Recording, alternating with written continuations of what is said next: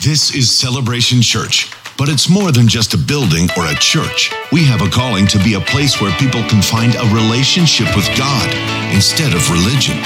A place where freedom is found and acceptance given, and every person can discover their purpose and experience the kind of fulfillment only God can give. Together we will raise, lead, and empower a generation to change the world.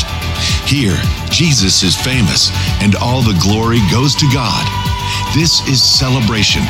This is our family. Welcome home.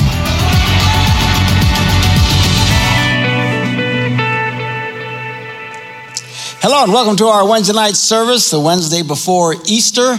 During this Holy Week, we're wrapping up Lent, and on the Wednesday before Easter, we have a time of celebration and a time of baptizing people who have been coming to Christ over the last several months, and we're excited about that. We're having some 24 to 8 people baptized. That's pretty cool. So we're excited about that. Glad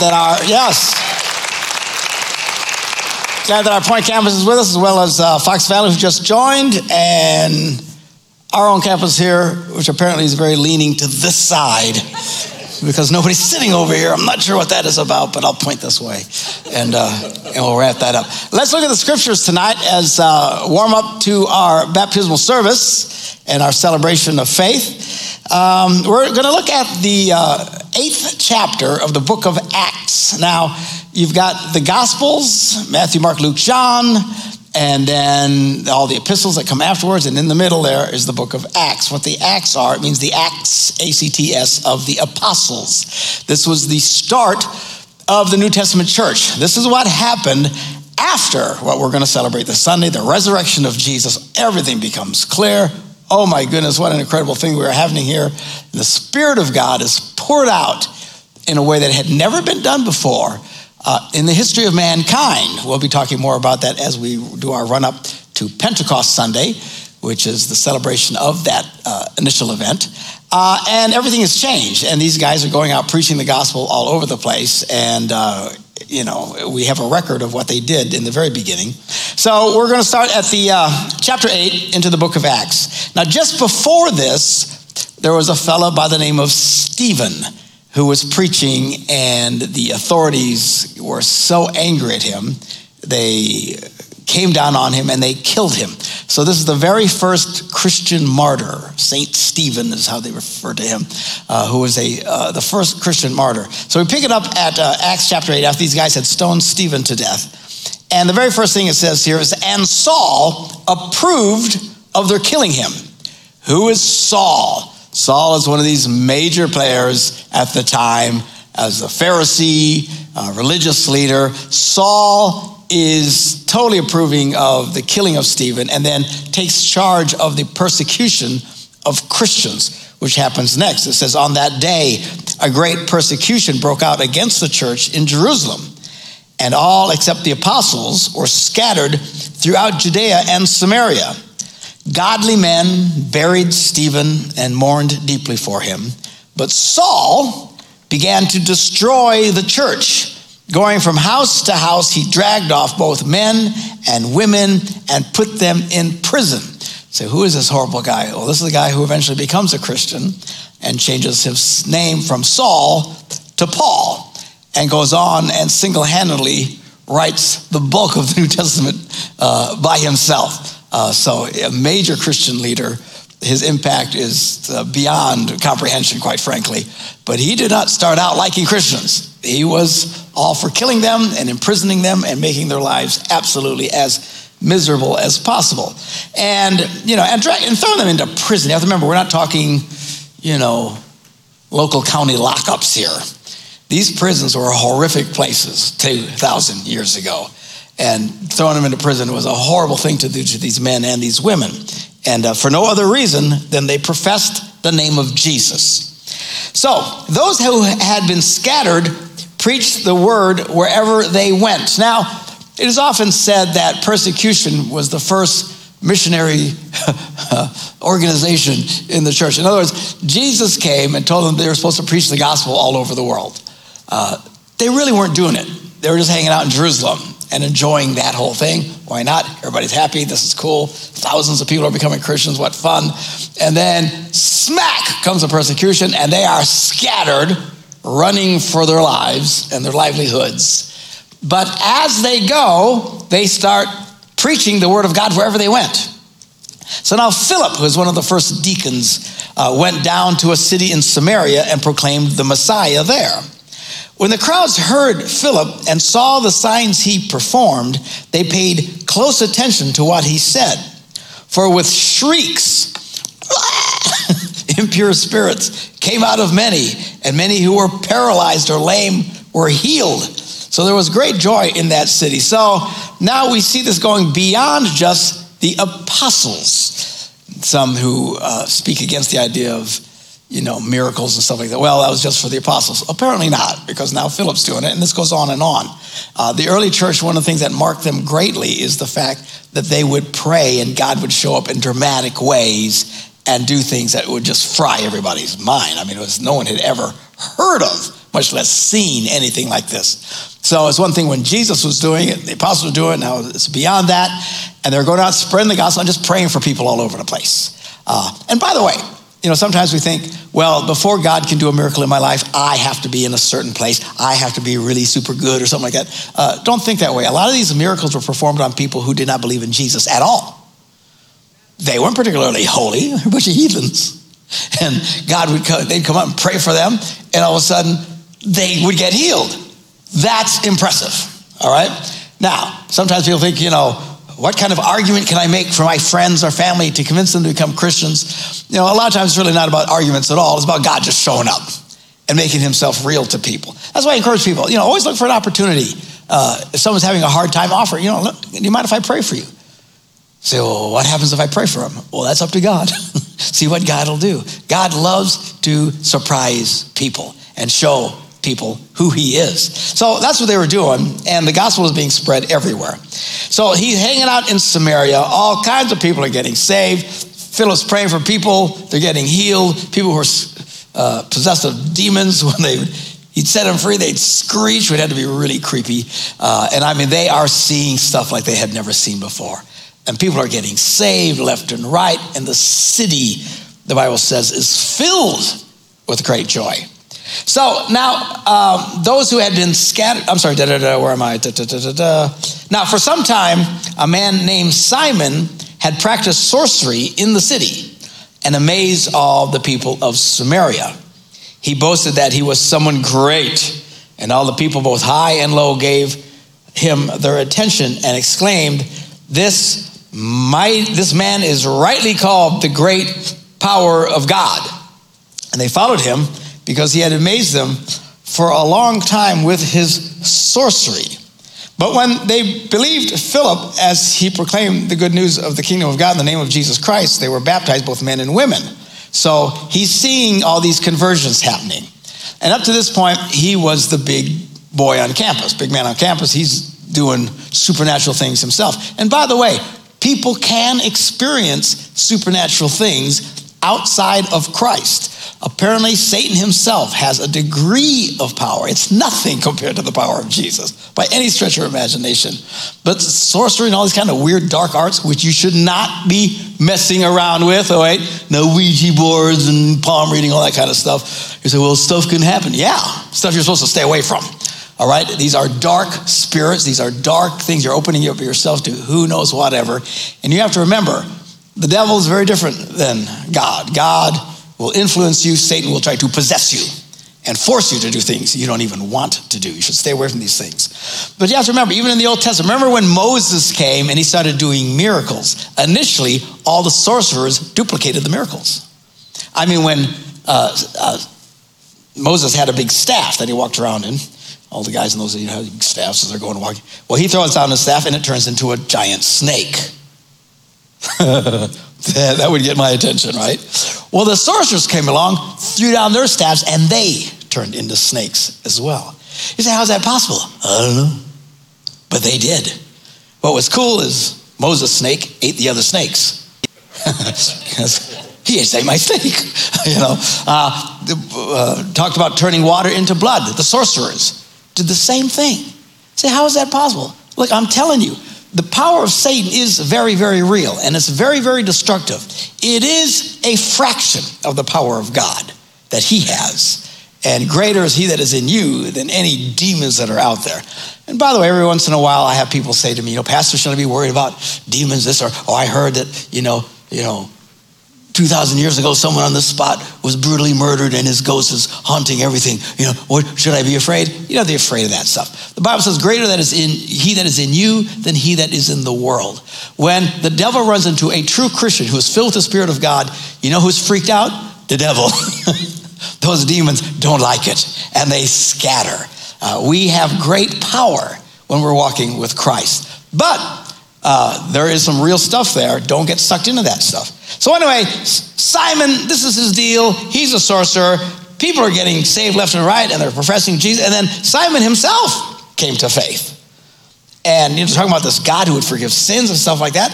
These people had never heard anything like this. And he goes, that's awesome. So he's believed, and he gets baptized, which is what we're going to be doing tonight.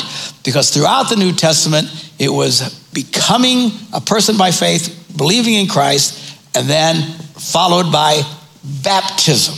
It wasn't baptism first, and then later deciding to become a Christian, which we'll talk more about it a little bit later when we get to that. But anyway, so that was it. You became a Christian and you became baptized. And then he followed Philip everywhere because he's astonished by the great signs and miracles that he saw, because Philip is doing stuff that big boy Simon could never do.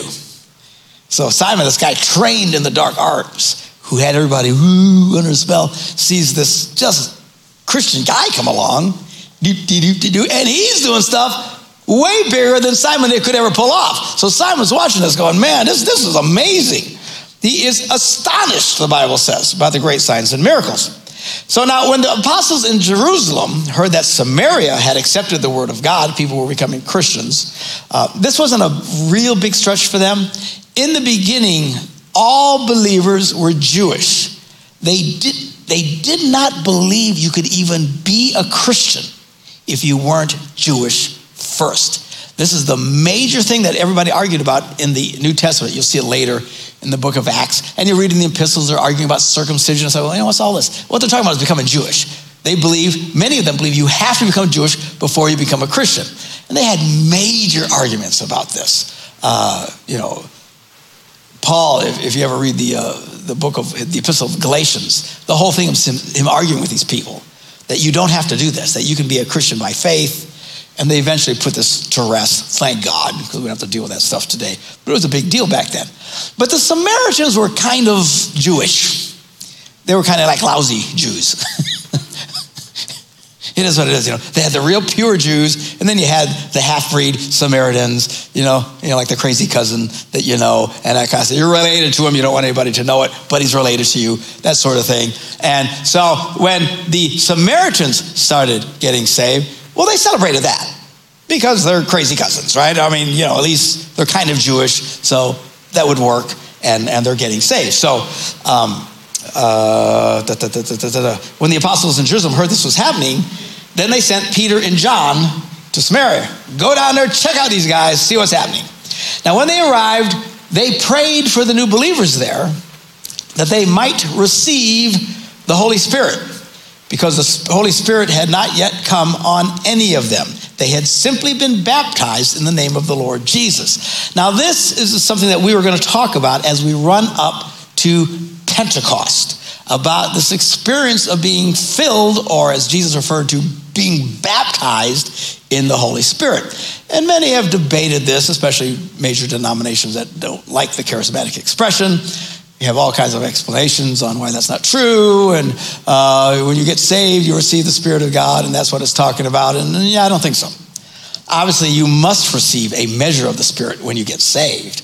But you'd have to be blind and not to see, as we just read, there was two separate, distinct experiences that they had.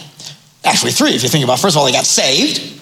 Then they got baptized in water. And then someone would come and lay hands on them to receive the Holy Spirit. What does that mean? Well, we're going to be getting into that. And in the run-up to this, and on Pentecost Sunday, what's the date on it? Do you even know? I don't even know. How do you know that? May 24th. I'm an ignorant an unlearned man. But anyway, May 24th, so that's going to be 23rd. You were wrong. You don't know what you're talking about. Of course, everybody knew it was May 23rd.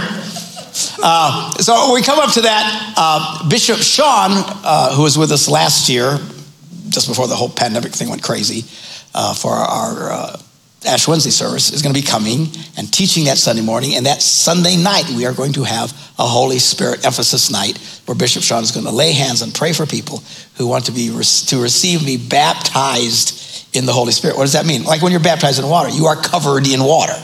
This is an experience where you're just covered in the Spirit of God. And it's a wonderful thing. Again, we'll be talking a lot more about it. But anyway, you can see here that it is a different thing, all right? They arrived, they prayed for the new believers that they might receive the Holy Spirit because the Holy Spirit had not yet come on any of them. They'd already believed, so that blows that argument out. And they had simply been baptized in the name of the Lord Jesus. Some say, well, it happens when you're baptized. Apparently still not. So,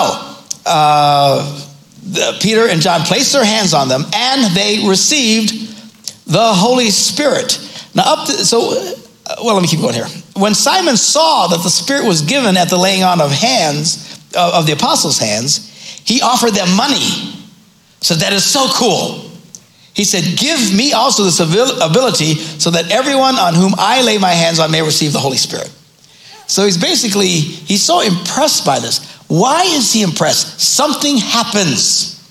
What happens? This, again, is one of the big debates, still argued in many churches, not as many as it used to be when I was growing up back in the 1800s, but it's still, big argument about what happens. Well, up to this point, almost every single time, I believe every single time someone received the Holy Spirit, they spoke in tongues.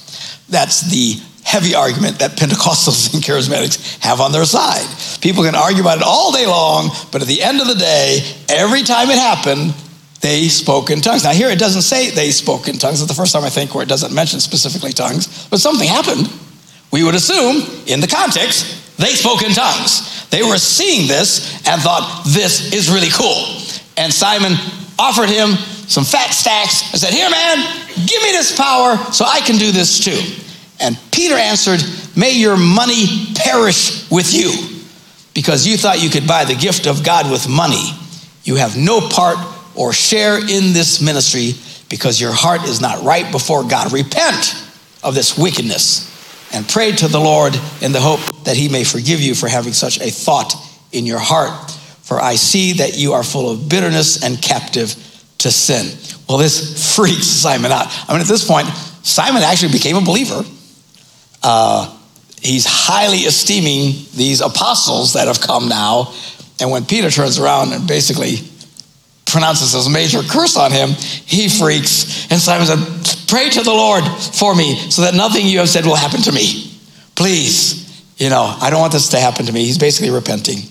After they had further proclaimed the word of the Lord and testified about Jesus, Peter and John returned to Jerusalem, preaching the gospel in many Samaritan villages. So we see that the gospel is preached throughout the New Testament or through the book of Acts. They would believe, they would be baptized, and they would receive the Holy Spirit. Again, some amount of debate on what exactly that means, especially from those who don't like the idea of speaking in tongues. But at a minimum, they would have to argue that's pretty much what happened here. Now, does it have to happen every time? I don't think most people today would argue that necessarily, but it is a unique, special experience. If you've never had someone lay their hands on you in faith and ask and open up your heart to receive the Holy Spirit, you need to be here that Pentecost Sunday, which is May 23rd. I knew it was there, okay? Because you want this. It's going to empower. It's like, what is it like? It's like driving a moped or a big fat Harley. Big fat Harleys are a lot cooler than mopeds. They'll both get you around, but the Harley's a lot more fun. And like I said, they're a lot faster, and it's got a lot of power, and it sounds cool. Who doesn't love the Harley? And all that racket they make, it just makes you feel like a man. Even if you're a girly man, you feel like a man when you're on a Harley. That's what the Holy Spirit does. You get all of a sudden your life turns from to, and I like the better than the, but if you want a, that's okay, we still love you. All right, it's your call. But remember, May 23rd. So, Pastor, you have a short memory. You have no idea. All right. So Philip's there. He starts this all going. We see this big thing with Simon. The apostles come down. It's a big deal. And then it picks up now after Peter and John went back to Jerusalem. Now, an angel of the Lord said to Philip, I don't know if it's a vision. I don't know what it is. But these guys are experiencing supernatural things at an accelerated rate, much more than we are today, sad to say. But this angel says, listen, go south to the road, the desert road, that goes down from Jerusalem to Gaza.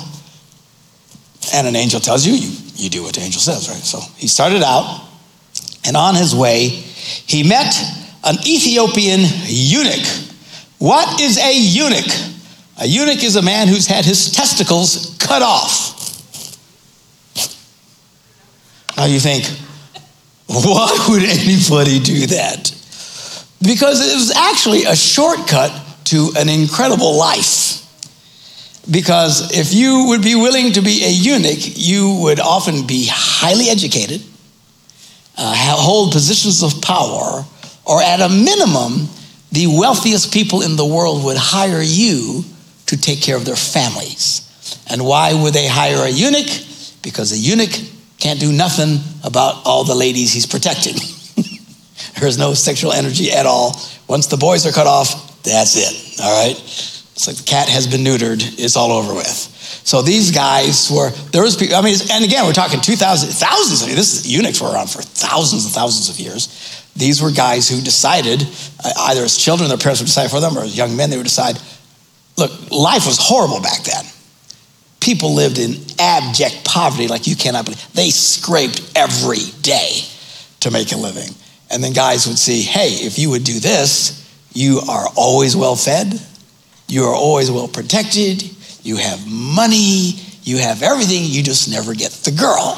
Even with that incentive, most men would not want to become eunuchs. We love what we have, all right? So, but some guys would cough it up and they would get these jobs. In fact, look what it says here. It says, he meets this Ethiopian eunuch. Who's he? An important official in charge of all the treasury of Kandake, which means queen of the Ethiopians. He controls all the money.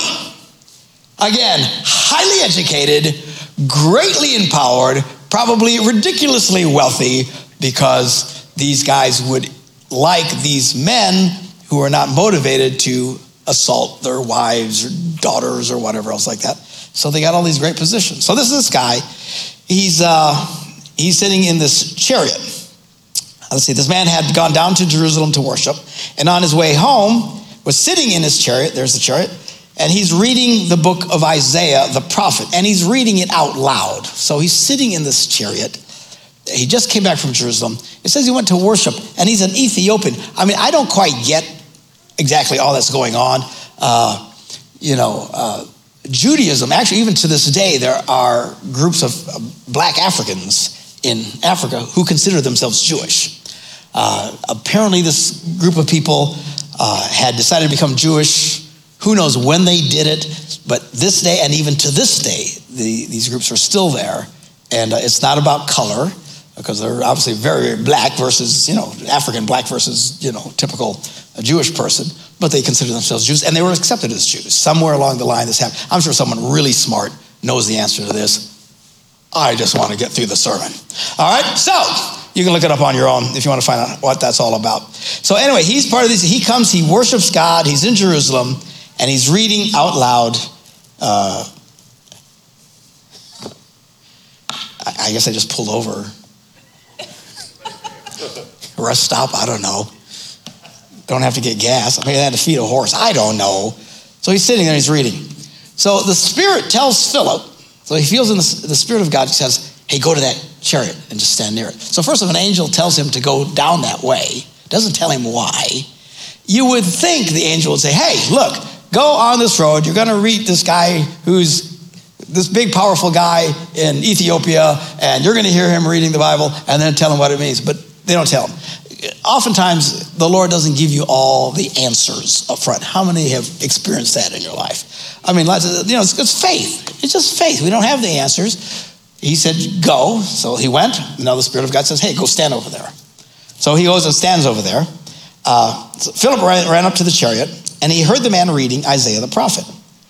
And Philip asked him, do you understand what you are reading? Philip asked. By the way, you see how Philip has one L? This is who I named my son Philip after. But I put 2 L's in his name.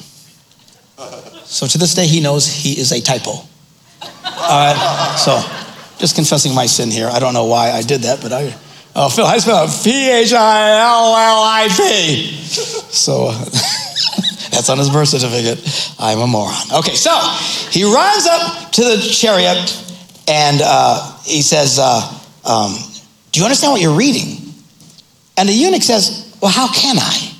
Unless someone explains it to me. So he invited Philip to come up and sit with him. I would say it's a pretty good sized chariot. I mean, I thought chariots were like little things, but apparently got seats and everybody's up there chilling out.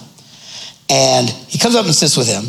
And this is the passage of scripture the eunuch was reading. He was led like a sheep to the slaughter, as a lamb before its shearer is silent, so he did not open his mouth. In his humiliation, he was deprived of justice. Who can speak of his descendants, for his life is taken from the earth? So Philip is reading this portion of Isaiah, and there's lots of prophecies, messianic prophecies in Isaiah, where in bits and pieces he would start prophesying about Jesus who was to come.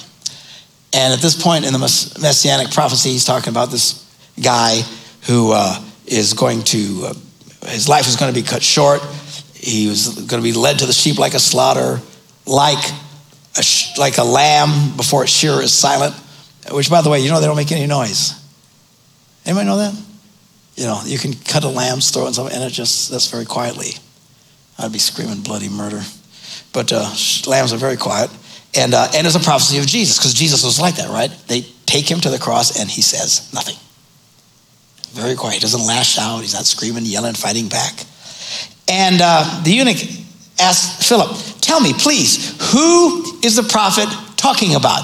Is he talking about himself or someone else? Well, then Philip began with that very passage of scripture and told him the good news about Jesus. Now, there's great analogies here. Sometimes you want to find things that people, where they're already at, and take where they're at to bring them to the gospel. And throughout the New Testament, especially in the book of Acts, you'll see all kinds of different ways that these guys would approach telling people about Jesus. Pagans who knew nothing about stuff, very devout Jews who knew everything in the Old Testament, or this guy, he's somewhere in between, but he's reading this. Well, let me tell you what he's talking about. So then at that point, Philip takes that passage and told him the good news about Jesus. So they fire up the chariot, and they traveled along the road, and they came to some water. And the eunuch said, look, here's water. What can stand in the way of my being baptized? So already by this point, he had gotten the concept of baptism. So Philip had taken enough time to explain who Jesus was, what it meant to be a believer, what it meant to be saved, and that one of the first things you do after you've made a decision, I'm going to follow Christ, is to be baptized, which is what we're going to be doing tonight. All right? So he says, can I be baptized? So he gave orders to stop the chariot, and then both Philip and the eunuch went down into the water, and Philip baptized him. The coolest part here is when they came up out of the water, the Spirit of the Lord suddenly took Philip away, and the eunuch didn't see him again. Boy, that would freak you out, right? I doubt that'll happen tonight. But somebody baptizes you and he disappears, that would be impressive. So, but the eunuch didn't see him, he just went on his way rejoicing. Woo! All right? And obviously, this is how the gospel gets preached all over the world. This Ethiopian eunuch goes back into Ethiopia, and he starts sharing what he experienced, what he learned about Jesus, and it just kept spreading. The more you can talk about your faith, the more, and again, it's not about shoving stuff in people's faces, but the more you talk about it, the more it spreads, the more lives get touched and transformed. So anyway, then Philip, however, appeared at Azotus, I was I don't know what that was like. He's in one place, and he appears somewhere else. And he traveled about preaching the gospel in all the towns until he reached Caesarea. There we go. That's the end of the chapter. So now tonight what we're going to do is we're going to follow in these people's footsteps on what Jesus told us to do, which is to believe and to be baptized in water. Now, early Christians, when they first started doing this, you see, this is just on the fly happening. This guy didn't know all that much about Jesus other than however long Philip was talking to him. It had to be a few hours, I would think, at least. But not really a lot of depth. So a lot of people are coming to Jesus. The sorcerer, right? This is cool. Yeah. And he believes in Jesus. And he gets baptized. I don't know if they really understand what they're doing. So this is happening on a huge scale in the early days of the early church.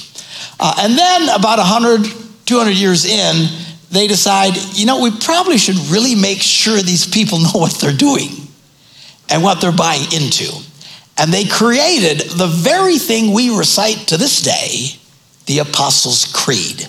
The Apostles' Creed was developed for baptismal candidates. They had to memorize this creed, and they would say this creed before they were baptized. They wanted to get the basics of the faith into their hearts and minds. And of course, then it took on, and churches have been reciting this, Christians have been reciting this creed for the last 2,000 years. So in that tradition, I'm going to invite all the people who are going to be getting baptized to come up front. You guys in Stevens Point, do the same, come up to the front, and Fox Valley, come up to the front.